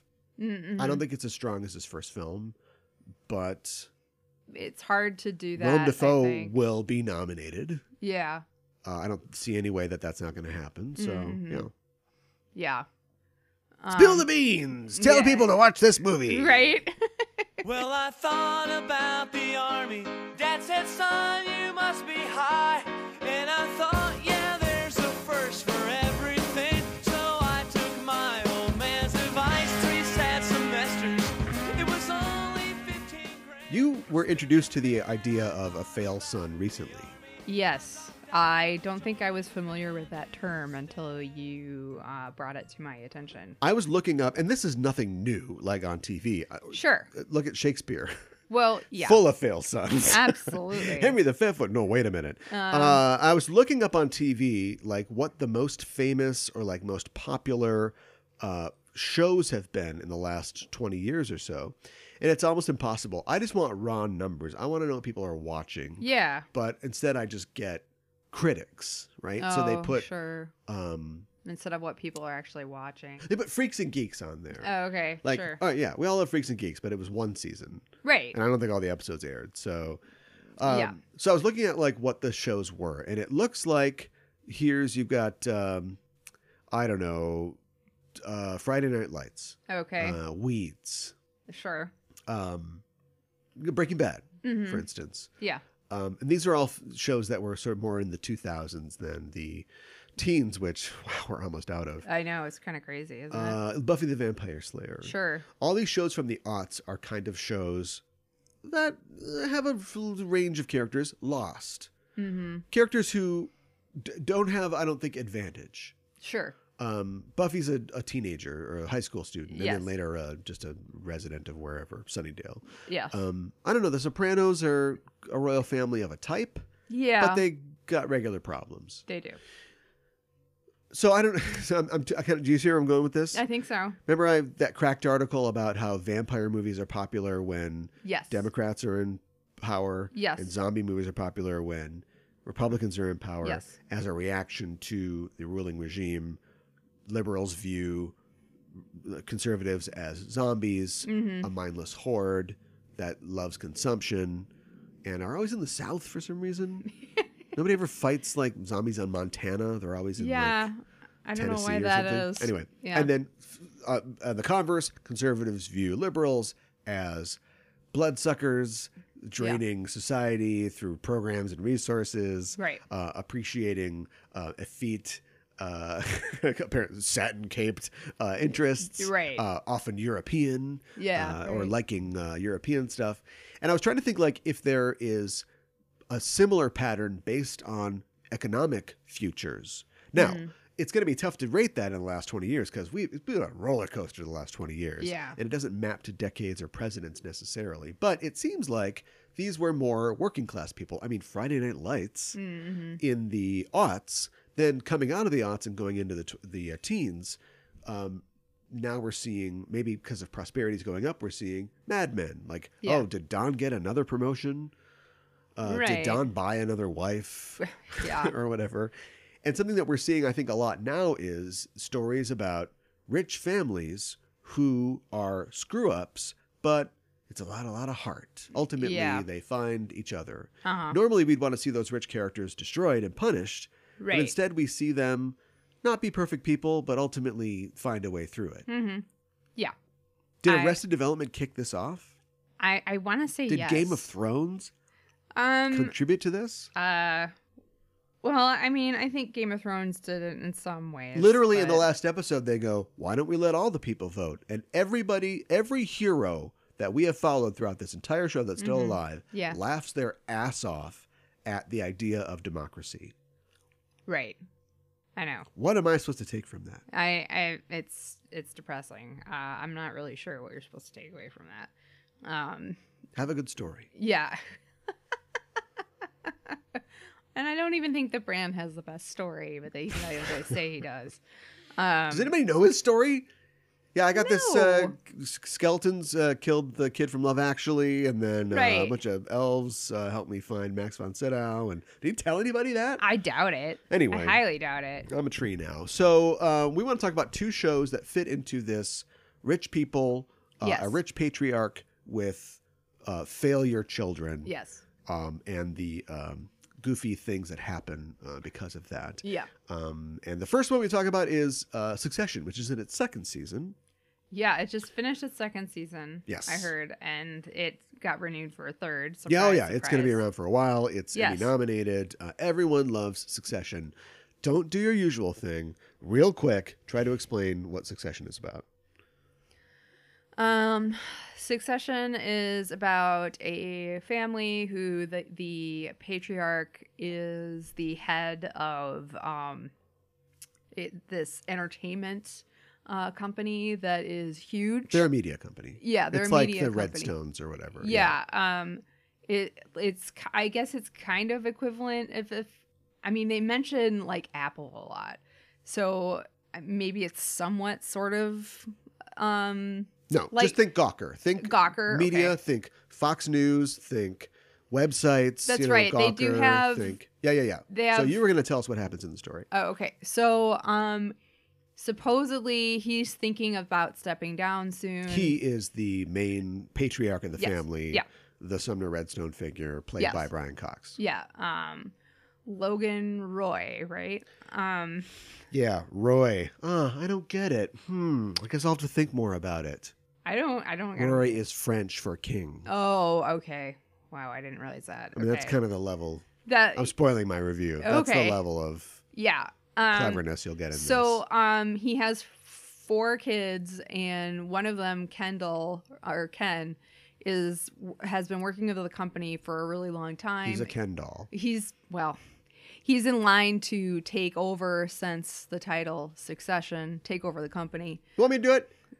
The main patriarch gets sick on the eve of giving the company to the CEO, his son to be the CEO, but he gets sick. The other siblings don't like the idea, and the succession, the titular succession, Yeah. is in dispute, and they all snipe at each other, kind of make jokes, and fight for who's going to be in charge of the family. Yeah. There you go. Done. All right. Great, right? Mm-hmm. Yeah. I don't like this show. No. Oh, you don't like it either? Well, why don't you talk about why you don't like Thank it you. first? I will.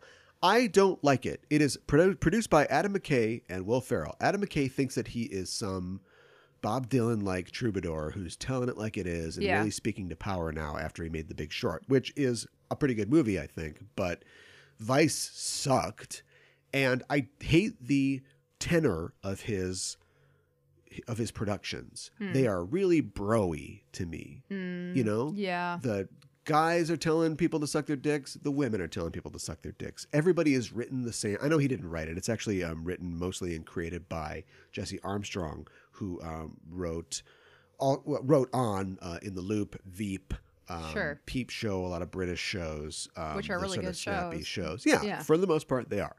And I don't really care about any of these people. I think I described it as like Arrested Development meets King Lear, but with none of the Yes. good parts. Mm-hmm. Like, I hate everybody. They're all venal. They all, like I said, talk the same way. At one point, Kendall says, those are just words. Words are complicated airflow.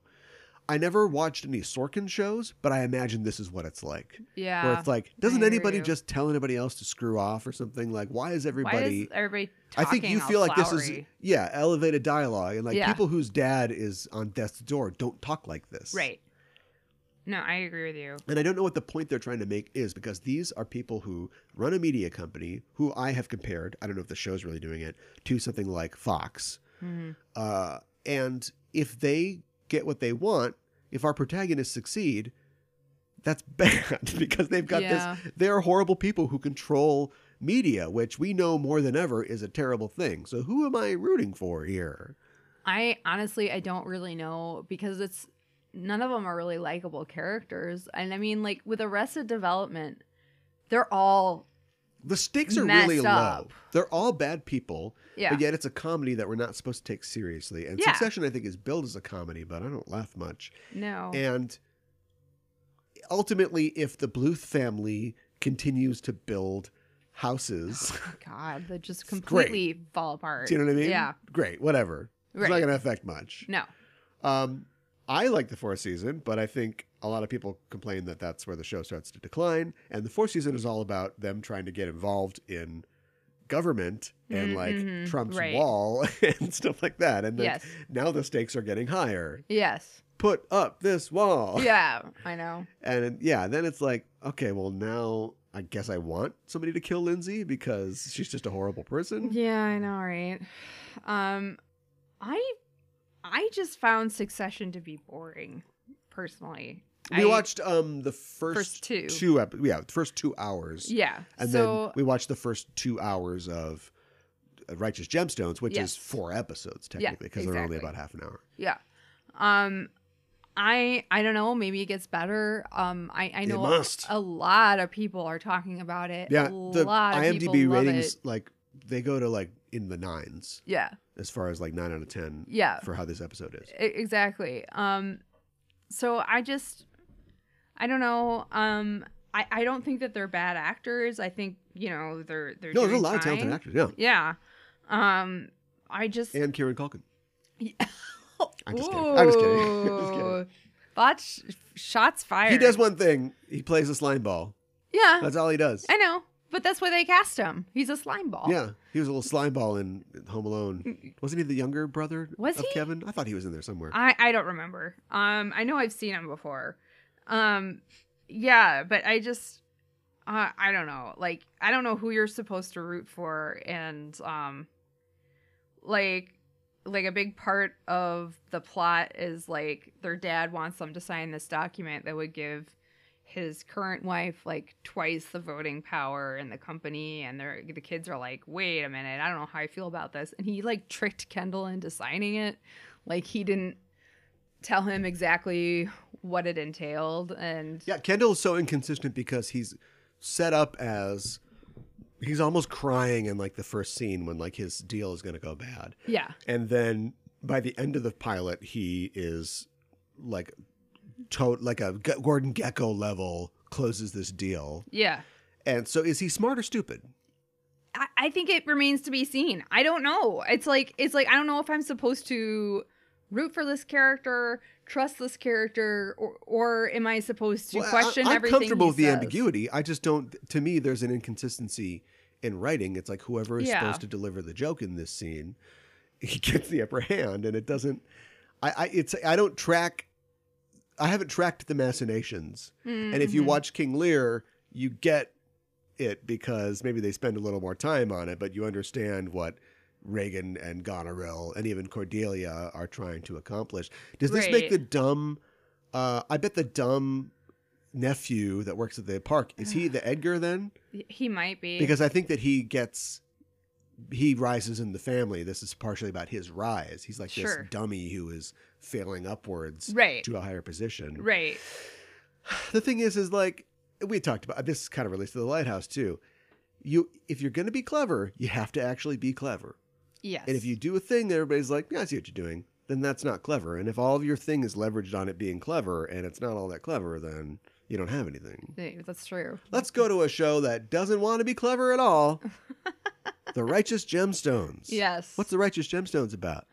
The Righteous Gemstones is about a religious family that their dad, the patriarch of the family, is is he a pastor or a minister? Should I do this one too? Huh? Should I do this one too? No. He's an evangelical minister. He's an evangelical minister of a megachurch. And of a megachurch, and him and his wife built this following, this ministry, and now years later, he's getting on in years, but he's still preaching, and his 2 sons are also ministers and work within the church. And his wife has passed, and you forgot the daughter. The daughter, but everybody doesn't preach, but she helps out with the church, does a lot of administrative type things, and they're all kind of screw ups, and I should say that this show is created, mostly written and sometimes directed by Danny McBride. Yes, which I was not. So expecting. imagine if vice principals was vice pastors. And yes. kind of like that. It is kind of like that. And it's incredibly funny. It basically, there's an inciting incident that happens to Danny McBride's character. Somebody has captured this video of him and his friends partying, and that includes having prostitutes and doing drugs. And he understandably flips out about this, and he's being blackmailed for $1 million. And that's kind of like where the first episode begins. Yeah, it's I like this show a lot better. Yeah, me too. I think even though they're maybe the same show, maybe almost exactly the same show. Well, that's why we're doing this segment. Right. They both feature a patriarchal figure in a world that has not a lot of room for women, and the children of a successful man who have no aptitude themselves, lacking the adversity that shaped that person in the first place. Right. But neither of those patriarchs or their families are to be envied or emulated because they themselves are corrupt. Yes. Because out of the pursuit of success. And what I like about Gemstones, I think Gemstones is the show that everybody says Succession is. Now, again, that's something else. Every episode of Succession is just so long. It's an hour long. And all they do is just make bad jokes and make fun of each other and bicker. Yeah. Whereas Gemstones is like 30 minutes, 35 minutes, just get in, get out, do it. But it is charming. And I put off watching this show because I didn't know how to absorb it. Like, I, in a lot of ways, come from the world that they're talking about. Right. And I'll just say right now, I think it's both a positive for the show and also a negative, is that the show really doesn't, the show is more about skewering these people and not the establishment of religion or evangelicalism, which you come at there's a reason people come at the king, because he's on top of everybody. Right. If evangelicals are going to control the world and politics like they do right now, then I think it's fair to take shots at them. Absolutely. But the show isn't really interested in that. Like, it presents this world, and I can say right now that there is a lot of verisimilitude in this world. Except for the Danny McBride parts. Like, nobody would ever throw a potato through a church window over a dispute or whatever. That's all exaggerated comedy. But this world is fine. But the show doesn't bother making fun of, I was going to say parishioners, but it's really like a congregation. Like, it doesn't make fun of the people who are here to go to church. It makes fun of these weirdos and idiots that who are running it. in charge of the church. Yes. We do have that one scene where they count up all the money from the offering and stuff like that. Yeah. And it's like this, they did this on purpose. It's like a Martin Scorsese, casino type scene where we see where all the money goes. Yeah. But it asks you to consider the amount of money that flows through these churches, but it doesn't try to criticize that. No. Necessarily. No. It's just, you're supposed to think that Danny McBride is a piece of shit because he gets in trouble over this tape and wants to withdraw $1 million from the church. Yes. But it isn't like he's immediately able to do that because the church is corrupt. The money manager of the church is like, I can't give you $1 million. What are you talking about? Especially not without your dad knowing. Yeah, right. Your dad has to sign off. I answer to him. Yeah. Yeah. I know, and I like how he just thinks it's gonna casually happen, Like, he's like... Well, I mean, he's a buffoon. He is. Yeah. That's true. And I like the fact that he's got, his oldest kid has left the family over a dispute. And so is like, he's the prodigal son. Yeah. And so he's kind of dead to the family. Then the middle kid, like, hates him. Yes. Because he's going through a rebellious phase, but he, as a father, Jesse Gemstone, is not he's not prepared to deal with this. No. And so he makes his kid do extra Bible study, and he's feeling kind of low at one point in the episode, or the first couple episodes, and goes into his kid's room and sees his kid sleeping all angelic and holding a Bible, and he's like, he's doing that Bible study. Right. And then he looks at the Bible, and the kid's just outlining all the things that could be considered swear words, I know. and like horror and all this stuff in the Bible, and he's like, he just throws the Bible down. I know. That's a great moment. Too. Yeah. You still, because he's a Danny McBride character, you expect him to be the worst, to do the worst things, to act act a fool, and yet you Yeah. still kind of sympathize with him. Yeah. Out of this family, I don't know, like they're all terrible people, but you still kind of, you can see how they became like this. Yes. Like Brian Cox is a distant father. He's working Yeah. hard. I get it. But why are his kids all just complete shit sippers? Yeah, I know. You kind of understand why the gemstones are the way they are. And it's played to the level of caricature. Yeah. But you understand how much they want the patriarch, John Goodman's Yes. love. Yes. And I love how Judy is like just so sycophantic. Yes. Because much like the world of Succession, in which I don't think there's a lot of room for women, there is no room for women in this world. So the show starts with them going on this ministry trip to China. Yes. And they don't even bring Judy because, well, it's not a woman's work. You should stay here. Right. And you'd think, how is that possible? And I tell you, it's possible. Well, and It happens. There are some great moments within the show too. I forget which episode it was, but They're having Sunday dinner. Yes. Yeah. And his two sons are just being the absolute worst to each other. And he ends up slapping both of them in the face. Yeah. and then Judy is like, Daddy slapped me too. I'm a gemstone I'm a too. gemstone, so you gotta slap me too. I know, he's just Come on. like ignores her. Yeah. It's like, Judy, what is wrong with you Yeah. that you feel left out of being slapped? And she has this, they all live on this huge compound with like armed guards in their own yes. individual mansions. And she has this boyfriend who's from outside the family. Fiance, excuse me, Judy. And he basically lives with her, but they have to hide and pretend that he doesn't. Yes. Because they're not married. Yes. Which I know how that is. And yeah, and like they're making fun of him for being kind of a panty waste or whatever they call him. Yeah, wow. And they're like, well, at least, he's like some kind of woman. It's like, no, we respect women. And Jesse's wife, Amber, Yes. played by Cassidy Freeman, who's, I love her. She's great. She's like, Yes. that's not true. Honey, can I say something? Yeah. Go ahead.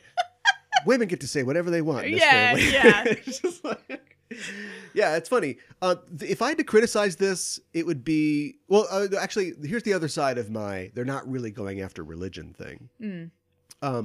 It's that religion is also, I think, by omission, portrayed as bad because everybody is reprehensible in this show. True. There are moments of humanity. Like you bring a character like Baby Billy in. Oh boy, Baby Billy. Who's amazing. It is played by Walton Goggins. And from what I understand, was not part of the pitch of the show. Like Danny McBride had been in Vice Principals with Walton Goggins and like just liked working with him so much that they're like, how do we get him into this show? Oh, that's and it's so like, funny. he'll I didn't play know this that. old, preacher. Yes. Song and dance preacher that was the brother of the dead wife. Yes. The matriarch. And so they bring him in and you think this guy he's going to be a real shit stain. Mm-hmm. And he actually ends up being kind of sympathetic, and He kind of is. straight shooting. Yeah. And while Eli is going to war with the local preachers over their new megachurch, Yeah. he's trying to smooth everything over. Yeah. But despite that, everybody's horrible. Even the pastors, like, is it Dylan McDermott or Dermot Mulrooney? Oh, we never know. boy. I think it's Dermot Mulrooney. He plays like the leader of like the other pastors in this town. Yes. Who are worried about them coming in and taking their congregations. Yes. And at first he approaches Eli like, hey man, don't take our churches. And then later on he confronts him at the Sunday cafe or whatever. And he's like, these gemstones, they're all about greed. This isn't about God. Yeah. And then later he just makes the throat cutting thing and has his goons go and destroy their church. I know. So it's like, So there are no holy people in this. right. Which they see as a feature and I see as a bug. I'm not saying that there has to be one beatific child who's going, why very pious. Shouldn't we all love God? I don't think it should be that far, but are there no good people in this? Adam Devine is probably the best, the youngest son or whatever is probably the most straightforward and sort of holy in his kind of Yeah. goings on. Surprisingly. He's self-absorbed like anybody else. Yeah. He feels bad because he's the youth minister, because a lot of pastors, and this is true as well, start off as youth ministers and try to break out of that. But he's like trying to get with the kids. He's like, we're going to have some fun, fresh times. And the kids are like, all right, whatever. Yeah. And my favorite character of the show Yeah. is his live-in friend, Oh, Keith. yeah, I know. He's like, I can't remember that actor's name, but he's so good. he is. And he's just, I'll sketch it if you haven't seen the show. He is a former Satanist, Yes. party boy, basically. Yeah.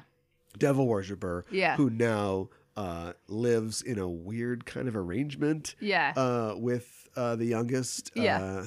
I can't remember the youngest gemstone's name. But anyway. Calvin? Is Calvin, that what there it you is? go. Yeah. Named for Calvin. Yeah. And so, so they like live together, and you're like, what's going on here?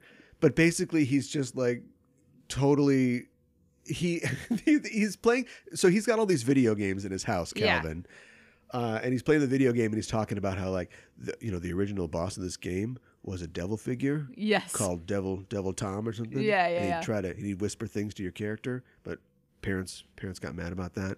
They replaced him with a man who's a shark, top half, but just muscle man on the bottom. Tries to bite you. It's a way better character. And the whole time he just seems like this guy's a serial killer, but he might be the nicest guy. I think he really is. In the thing. And you think he's going to get tempted back into Satanism. Well, it's a TV show that has to go for a certain amount of weeks. Yeah. I'm sure he will. But in the 4th episode, they have to go to this like satanic rave to save the daughter of the Chick-fil-A stand-in guy. Yes. And he's confronted with like the Satanists and like their party, drugs and sex and you think like, that's it for Keith. And then later on he's fine. And the Satanists are like, hey, you want to keep partying with us? And he's like, I got to follow that man. Yeah. He's shown me the light. Right. And I want to see where this glorious creature takes me. Yeah. And Calvin's like, hey, I got to take a dump. I know. So, yeah, I don't know. Every episode ends with some kind of like shocking violence. And you're like, wait a minute, isn't this a comedy? I know. But then it usually picks up and it's like, no, we're just trying to keep you watching. Yeah, right. I think it's very entertaining. I never thought that I'd be like so invested in a group of characters like this, who are very religious but it's like a business too, Yeah. And they're all adults who act incredibly childishly. Yeah. On both shows, they're all, flicking each other's nuts and punching each other and calling each other names and stuff like that. There's something that really shut me off to Succession almost immediately, which was at the end, near the end of the first episode. Yeah. There's this tradition, I guess they have, which is literally just written to make us, to distance us from the audience and make us hate these people. They take helicopters from downtown Manhattan out to, I don't know, Long Island or something like that. And they play like a family game of softball. Yeah. And there's this part where, this is why it doesn't make any sense, because we don't even know these people. There's like a Hispanic family that's just there for some reason. Yeah, I don't know why. And they're like, hey, does the kid want to play? Yeah, let's have fun. Let's have him play. And then the kid gets up to bat and Kara Culkin's like, hey, if you get a hit, I'll give you $1 million. Yeah, and he makes a big show of writing the check out and everything. And then the kid gets a hit. I guess it's a home run. The kid gets a hit. Home run. And he's rounding third and he gets tagged out. And Kara Culkin's like, oh, well, you did really good. You almost made it. Oh, while he's tearing the check up. He's like, yeah, it was really great hustle. And the kid goes back to his family, Hispanic family, no lines. They all are just devastated by this, hugging each other, and the family keeps playing. And I'm like, what was the point of that? That was a Vice level of lack of subtlety. Mm-hmm. We get it. Mm-hmm. They don't care about poor people, especially non-white people. Yeah. Whereas on the Gemstones, there's a whole cast of characters that we haven't even named yet. The goons that follow Jesse around. Oh, I know. Like Levi and Gregory and Chad. Yeah. Who he is horrible to. And I'm sure it will come to a head at some point. Yeah. But it's just showing us that you've got these characters that are sketched out. They're not really like three-dimensional characters, but like Levi, he thinks that like Levi is in on it because he's handsome or something like that. He plays guitar in the church band. Yeah. So they hold him down and he gets a knife out and he's like, how about if I cut your face off? And he's like, hey man, this is too much. Yeah. And then something makes them have to stop. And he's like, that was a test. You passed the test. That Yeah. means you're righteous now. Right. And he's like, it's just not cool. And it's Yeah. not funny. Like, it's not funny at No. all. Like, you feel bad for this guy. Yeah, absolutely. And he just leaves. And so it just feels more real. Like, there's more consequences in this show where we're chucking wieners into each other's mouths. And you got the she's playing the Moonlight Sonata or whatever. And while his Yes. wife's playing the piano and all pastors' wives play the piano. Right. We cut through to like all the different characters doing goofy stuff, and like Jesse's like down on his knees like the Pharisee, ready to like give this amazing prayer to God, and we're just kind of sweeping around. And I read a review from somebody that said that was stupid. And it's like, what are you talking about? That's just setting the scene for this show. Yeah, exactly. Recommend or not recommend? I would recommend this. I think it's very entertaining. So what about Gemstones? I'm talking about Gemstones. Oh. Okay. Gemstones I would recommend. Succession, I say pass. I'm probably going to keep watching Succession just Are you? because I don't have a choice. You think? Everybody's talking about it. Really? But look, Okay. Well, it reaches into the 9s out of 10s on IMDb, right? Well, that many people can't be wrong. I will follow The John Wick you. movies are amazing. Wow. I will follow you, but Wherever I may go. yeah. Even if it's to a boring place. There I will isn't follow. no show that's too boring. Sister Act. Snoring. Snoring. I'm sorry, I didn't want to get in the way of your creativity. Please, keep going.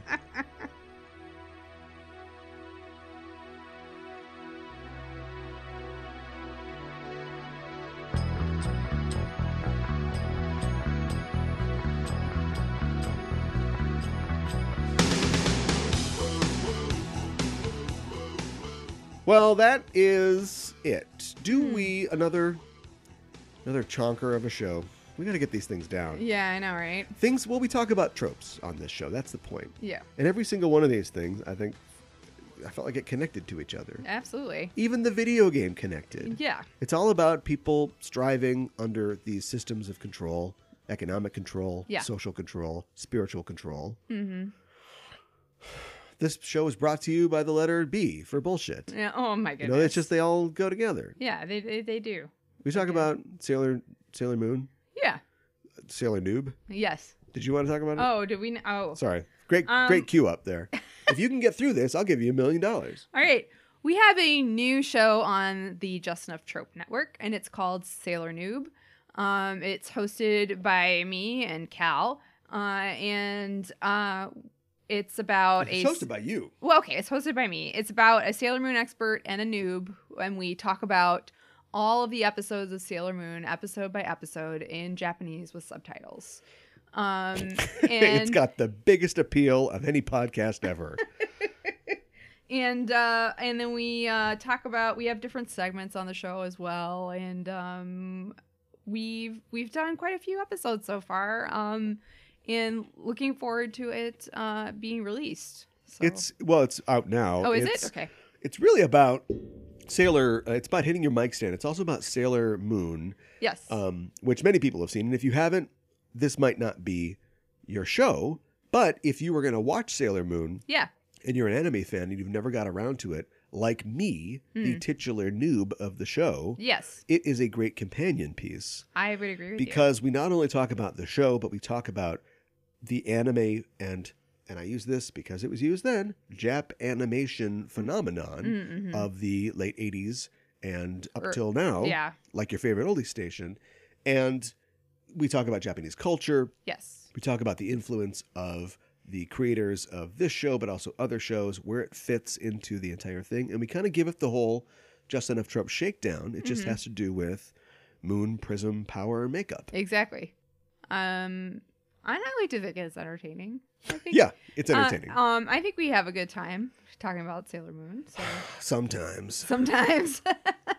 When the monsters of the week is no good, then it's more of a slog. Well, it really kind of sours it, which is just kind of It's kind of interesting But how those that are happens. yeah, but those you shows know? are good because they're good to make fun of. Yeah, I would agree. Why does this monster think that having a radio show where women write in their lonely hearts letters I and then you know. send them a gem that will suck their energy for Yep. the Dark Overlord? Yeah. And what is...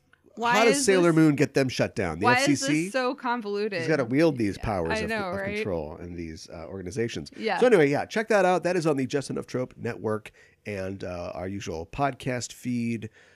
We will... I mean, if you go to like the Just Enough YouTube channel, you get all of our shows. Yeah. And then every other show has an individual feed. So we'll put a thing in the show notes for this, or we'll tweet it out on Just Enough Trope, or at Just Enough Trope soon.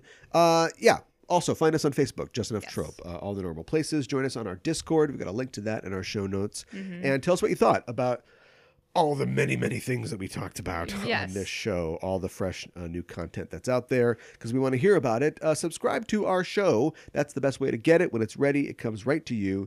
And also give us a review, because we want to know how you think that we're doing. And tell us what you want us to cover on upcoming shows. This was nominally a Halloween show, but not really. The lighthouse was scary, It was. at least in parts. It was scary. Yeah. It was very scary. Uh-huh. What do you... I was going to do something about masturbation, but maybe I'll just hold on to it. I guess I just did it there. And also give us a rating, because that's how those computers know that we're doing a good job. So give us 5 little scrimshawed mermaid figures. There you go. The mermaid. Yeah. Ever the temptation of the old of salty sailors. dog. Yeah. The sailors. Yeah. Get out there. Yeah. Like the captain in The Simpsons when he wins those copies of jugs at the city auction or whatever, and he's like, "These copies of jugs will keep my men straight on the long nights at sea for about 10 minutes." Oh my goodness. Is it a progressive thing to... How come no sailor movies have addressed the same-sex relationships that had to have existed on ships? I don't know. That's a good question. Some of them, obviously, not an open society, so they dare not blow their own whistle. But some of them had to be like, whatever, man, we're in open waters. Who cares? Yeah. Right? I'm sure. Absolutely. I'm going to write that. There you go. That's the next big Showtime show. There you go. Showtime. Shameless. Popular for a long time. Bunch of poor kids Yeah. This is true.